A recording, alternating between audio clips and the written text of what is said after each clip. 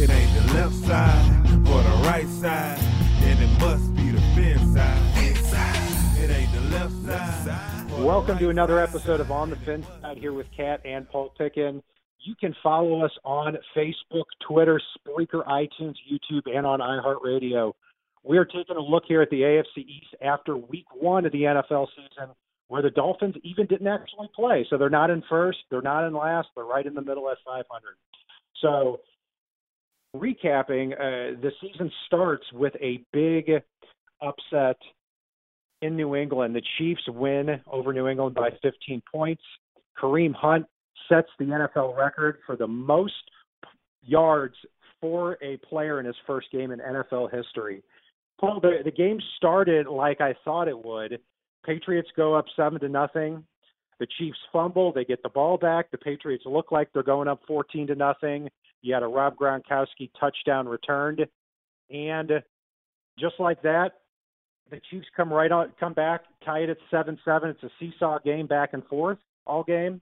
And then the Chiefs pull away at the end, thanks largely to Kareem Hunt and Tyreek Hill. Other observations from the game. I kind of thought this was a game that could go either way. And, I was helping a friend with a survivor pool, and I told them, the Patriots historically have had some volatility in the first game of the season. But what I will say is, like you said, it started out looking like we kind of feared it might. By the end of the game, it became readily apparent that there are some underlying issues talent-wise on that Patriots defense. Now, there were some correctable things with the Patriots defense, don't get me wrong.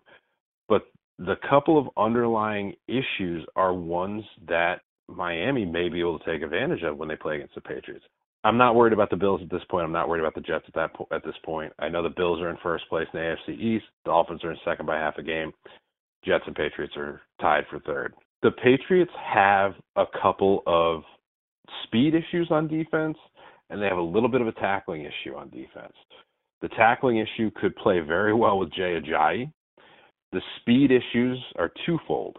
One of the speed issues, especially once Kyle Van Noy came into the game, they could not get to the edge. Hello, Kenyon Drake. The other speed issue that they have, their cornerbacks are not equipped to handle deep speed. Miami's got Jakeem Grant, who's flashed his ability as a wide receiver like you and I called early in the preseason.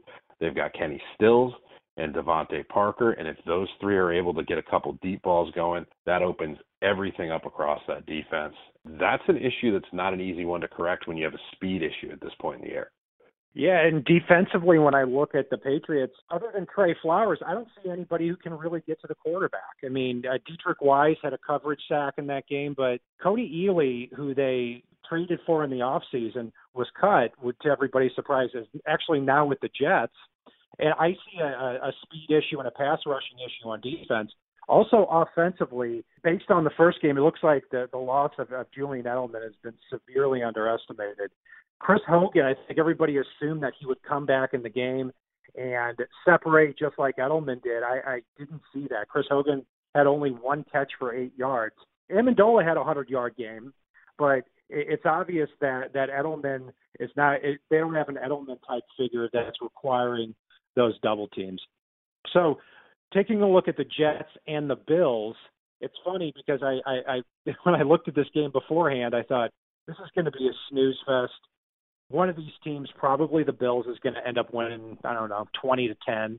And the game ends up being 21-12. Anything jump out for you in that contest? That contest was pretty much a nobody wins, everybody loses type scenario for me. I mean, they're two teams that are not very good right now. I know the Bills are trying to rebuild. The Jets are trying to I don't even know what the Jets are trying to do at this point. Every time I think I know, they do something even more mystifying personnel-wise. So, yeah, there's really a two-team race in the AFC East. And after that first week of the season, it might potentially be a little bit closer race than even I or you or anybody I know initially realistically thought it could be.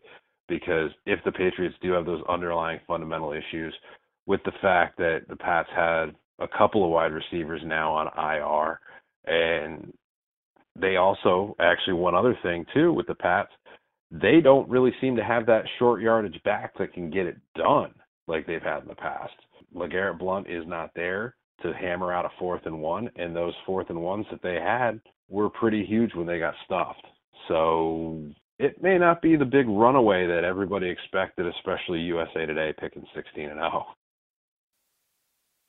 Patriots typically creatively use their running backs in a lot of different ways. I think they got a lot of good depth there. Mike Gillislee did have 3 touchdowns, but only had 3 yards of carry, so 15 carries for 45 yards. But going back to the Jets and Bills game, funny you mentioned the receivers.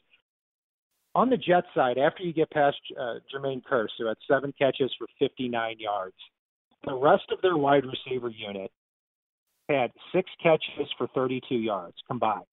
You look at the Bills side, Jordan Matthews had 2 catches for 61 yards, and after that, their wide receiver unit had 2 catches for 22 yards combined. So the Dolphins, who to me are the weakest at defensive back, may not have a lot of big-time receivers to match up with in those contests.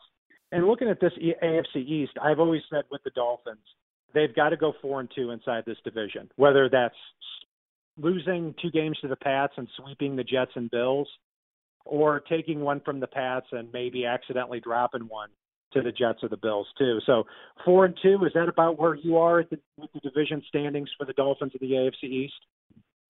Honestly, watching the lay of the land in week 1, I fully expected going into the season that Miami would likely split with the Patriots. They seem to do that a lot in recent years. They've always played each other tightly and well, with the occasional blowout either way mixed in. So I expected that to be a split. Barring catastrophic injury, though, I really don't expect the Bills or the Jets to beat Miami this year. I know they play up against each other, but I mean, the Jets, like I said, it's absolutely mystifying looking at what that team did to its roster and continues to do to its roster. You add to that the couple of key injuries they had to the couple of actual players that they still have on that roster. I just don't see how they're going to beat anybody this year, unless it's by accident. And the Bills, they kind of traded away some of their biggest threats that played well against Miami. So I'm not super concerned about them. So I'm really looking at this as potentially a 5-1 in the AFC East.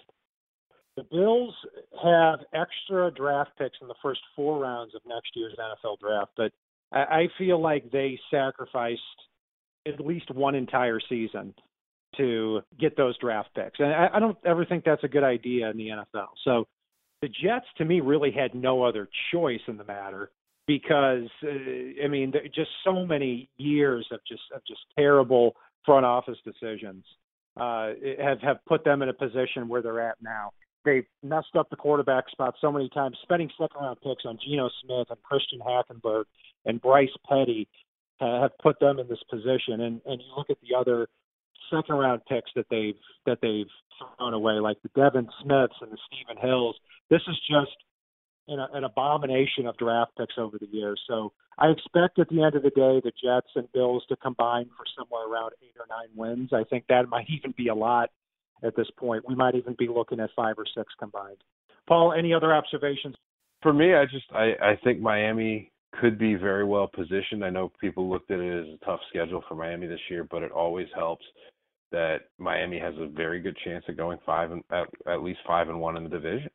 I think both Miami and the Patriots will probably end up being 5-1 in the division, but that could set Miami up well down the stretch here. I know it's going to be a tough road to hoe, given the fact that they've got to play 16 straight in the regular season. So, hey, anytime you can go 5-1 in your division, it helps. You are listening to our wrap-up of the AFC East after 1 week. You can follow us on the Fin Side on Facebook, Twitter, Spreaker, iTunes, YouTube, and on iHeartRadio. Stay tuned for our future episodes. We're going to be previewing the San Diego Chargers Miami Dolphins matchup and our predictions for that game. If it's not on the right side and it's not on the left side, it's on the Fin Side. Solo D, take us home. It ain't the left side or the right side, and it must be the Fin Side. It ain't the left side or the right side, and it must be the Fin Side.